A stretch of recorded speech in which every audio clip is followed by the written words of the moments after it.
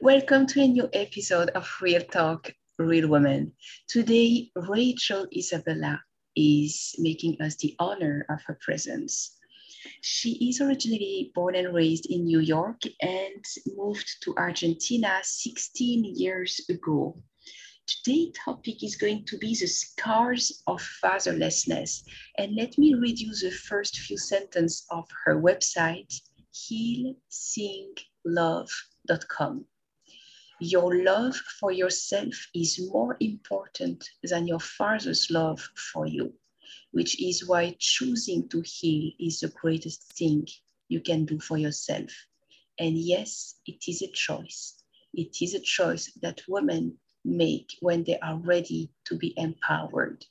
The good news is you do not have to do it all alone. Thank you, Rachel, for being here with us today. Thank you for sharing your wisdom with us. And can you please just walk us through the big stages of your life, what you can remember right now in a 5 minutes window, something like that, so that people feel that they know you. Sure. Thank you, Gemma. So I was born in New York. I was raised in South Florida, and it was my mom, my dad, my older sister, and myself. And around the age of 12, I started telling my mom that my father didn't love me. And I really don't know how I knew this. I just did. I think it had to do with his energy towards me, or his indifference, the indifference that he showed. It was almost like this feeling that he didn't want to be there. So when people think about fatherlessness, they usually think about a father that abandoned the family physically. And I came to know that having a father in the home, if he's emotionally absent, then you also deal with fatherlessness, the symptoms that can come up from that. So around the age of 12, I felt this. And as an adult, I could see how, I could see some reasons for him pulling away. He happens to be conservative and old-fashioned. And I am, my sisters too, we're progressive and we're feminists and we speak our minds. And we probably are not the kind of daughters that he would, I don't want to speak for my sister. For me, I don't think we were the kind of daughters that he would have enjoyed having. I don't really know how he wanted us to be, or if he would have simply preferred to have boys, which I think is the case. But anytime he was not at work, he was coaching soccer. That is his great love. It is his passion. And he coached boys. And so I think that he would go to the soccer field to get whatever he was not getting at home from us. But what he didn't do was try to get close. He just kind of shut down. He took it as a kind of a given that I don't like being the father of girls, or the way these girls are starting to think in their adolescence is a turnoff for me. I really don't know what went through his mind, but he really did emotionally shut down and pull into himself and stay away from the house as much as he could. And that pain of feeling unworthy of his love led me to choose the man that I chose to marry. And that was toxic. It was toxic from the beginning, but I didn't see it because my ex-husband was the first man who showed me that I was special. He was the first one that ever protected me from something that someone might say, or protected me physically. And he gave me a lot of what my father never did. So there were red flags, there were signs from the very beginning, and I ignored them because I was thirsty for whatever it was that he did give me that my father hadn't, which I think is protection, attention, validation. He just thought I was the greatest thing. And so I chose not to see how abusive it was in many ways until years later. Thank you very much. Yes, it's important. Protection, attention, validation. That these are absolutely essential human needs. Yeah. And when they are not fulfilled, indeed, you become very thirsty of those. And really, you have to find a way to receive that. Yeah. I'd never had a man find me so amazing and want to spend all of his extra time with me. I was used to a man running away from me. Yes. You know, going to the soccer field, having fun with the boys. And this man, he couldn't get enough of his time. He thought it was funny and just adorable and all these amazing things. And I guess the only word is thirsty. It was the only thing that I was thirsty for. I could not believe the attention I was getting. Mm-hmm. And when you finally receive that, you will just, you will not look at the negative parts of him. You will not look at the negative parts that he is bringing into your life, such as jealousy or possessiveness or control. You put up with those things, even though you know they're harmful, because you're finally getting what you want. Mm-hmm. I totally understand. Yeah, totally. Yeah. And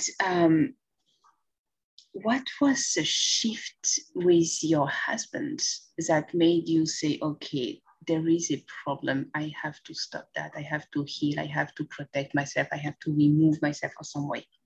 What was that shift? Right. The shift was that I got gallstones.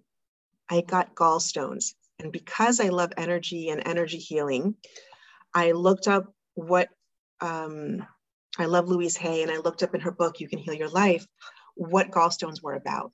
And it said that they were about bitter thoughts about the past. Mm-hmm. And I already knew that I needed to leave my marriage. I just didn't have the courage to, but I was pretty much on my way out, at least in my head. And getting the gallstones and seeing a physical manifestation of my pain actually in my body said to me, as soon as this is out, as soon as you get surgery and you heal, you need to leave. And when I left, I thought my anger, I thought my rage was towards my ex-husband because he had done this to me and that to me. And I could give you a whole list of things that he had done that were not appropriate, that I had allowed to happen, of course. So I am responsible there. But when I realized that I had chosen him from a place of pain and a place of unworthiness, that is how I came to realize that the person I needed to forgive was my dad. Mm. So I worked on myself. I worked on forgiving my father, on trying to understand him, on trying to just accept what was and what I wouldn't have, accept him as a person, even though I don't want him in my life. I can accept him and wish him well. I then forgave my husband, and then I worked on forgiving myself. So my biggest thing that we were talking about, the scars of fatherlessness, the thing that I most want people to know is that it's very easy to run away from the work of forgiveness. But it really is, to me, forgiveness is fundamental for a healthy life, for a happy life, for a life of peace, to sleep well at night. I was yelling at them in my head. I would yell at my dad in my head, those single-sided or one-sided conversations that you have when you're angry at someone, and you imagine how it would play out. I had them with my ex-husband. I had them with my dad, and I don't anymore. I don't, because I've healed that. I've forgiven them both. I've let them both go, and I know that everything that I said yes to that I should have said no to was because I wasn't loving myself well. That was it. Mm-hmm. Totally. How about your mother? What was your relationship with your mother? Oh, that's fine. My mother, I think, I don't know. I'm surprising you with that question. It was not, it was not prepared. But I'm just suddenly thinking, I forgive my father, I forgive my husband, I forgive myself. How about your mother? That's a different story. All right. But I probably wouldn't be ready to talk about it on a podcast because I haven't worked through it all the way. Okay, fine. But there are issues there. Mm-hmm, mm-hmm.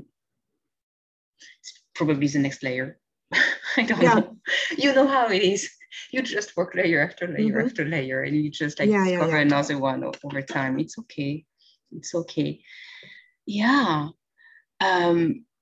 But it's true that self-love, the love for yourself, is so much more important than your father's love as a little girl and as a grown-up girl. It is, but as a little girl, we don't know that. We don't have the cognitive ability to say, well, he doesn't know how to communicate. He is closed off. He had a rough childhood. We cannot analyze our father and all the things that he might be dealing with as a child. So if you don't learn to shift that in your teens or in your early 20s, you will carry this for a very long time, because no one ever got into your child's brain and changed what was programmed into it. Exactly. To say, yeah, he really isn't important. You are. Your love for yourself is important. If he loves you, great. If not, no problem, because you'll love yourself enough through it. It's not easy, and it comes afterward, because really during the time of childhood and adolescence, it's really, you count on your parents for all the love, the validation, the acceptation, the protection, the attention. You count on them for all of that. Yeah. And when that is missing, it's like, who am I going to be? What is going on? Am I even worthy of being alive? That's exactly it. Yeah, that is the main thing that fatherless daughters deal with, is the unworthiness. And from that unworthiness can come all kinds of symptoms, such as promiscuity or emotional shutdown or self-sabotage or abandonment issues or trust issues. The list goes on, but they all really do fall under that one umbrella of unworthiness. It's the core pain, which then manifests itself in everybody's life differently. It might be overeating. It might be anorexia. It might be, however you're trying to fill that wound, it comes from a place of unworthiness. Unworthiness or bitter thoughts about the past. Right. Well, yeah, for me, it was that. Sure. That's how it manifested. Yeah. Yes. A lot of anger that I hadn't dealt with. Totally understand that. It's not easy. Did you try the tapping technique, the EFT, emotional freedom technique? I tried it years later. I only found it. I found it after I left my marriage. So it's pretty recent. Somewhere in the last 10 years, I found that, and I do like it, but it wasn't something that I'd ever heard about when I was in actual pain. Yeah. Because that I discovered that it's pretty powerful. Yeah, it is good. I like it. To release all these built up anger, built up frustration, built up guilt, built up shame, all that you keep for so long in you.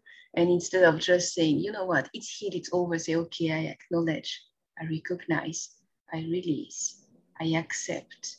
It's okay. I honor that I feel that way. It's like, whoa, are you really?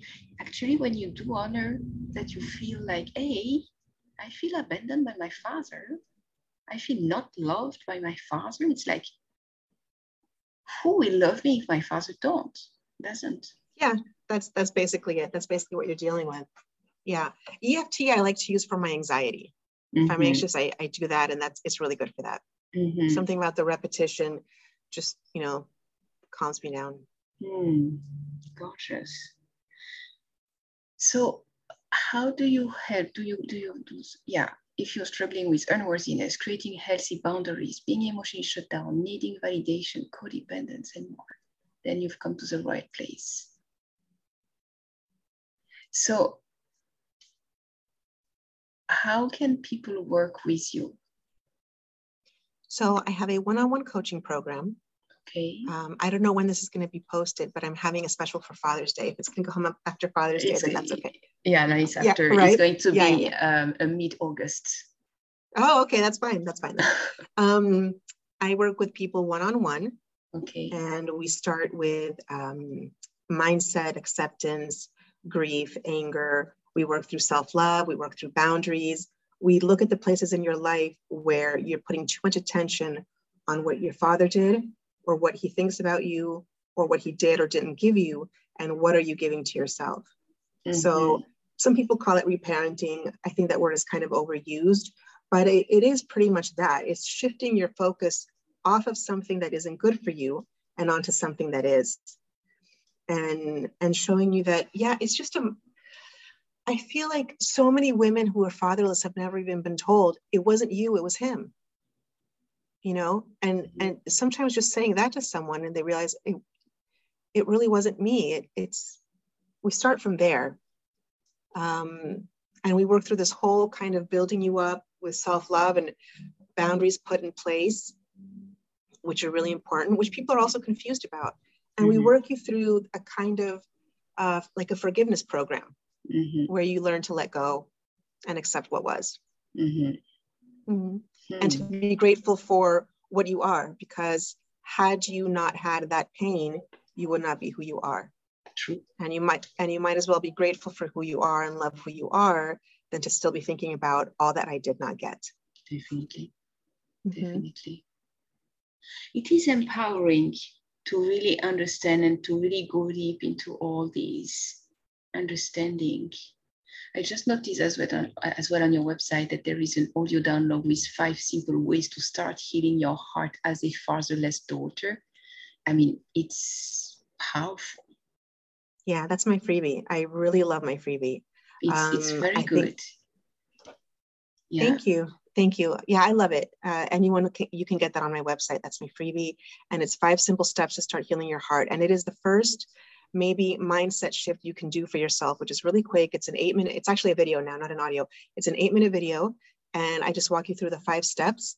And people have said that it's really like, oh, I never thought of it like this before. So that's a great place to start. If you're a father who suffered rejection or indifference from their dad. I think it's essentially important.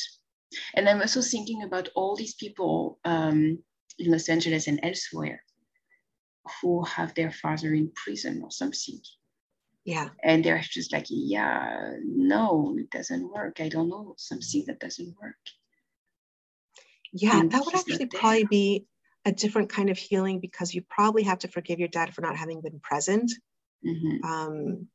Because he couldn't, like he didn't leave you because he wanted to, he left because he was put away. That probably brings up all kinds of other issues for women, for daughters.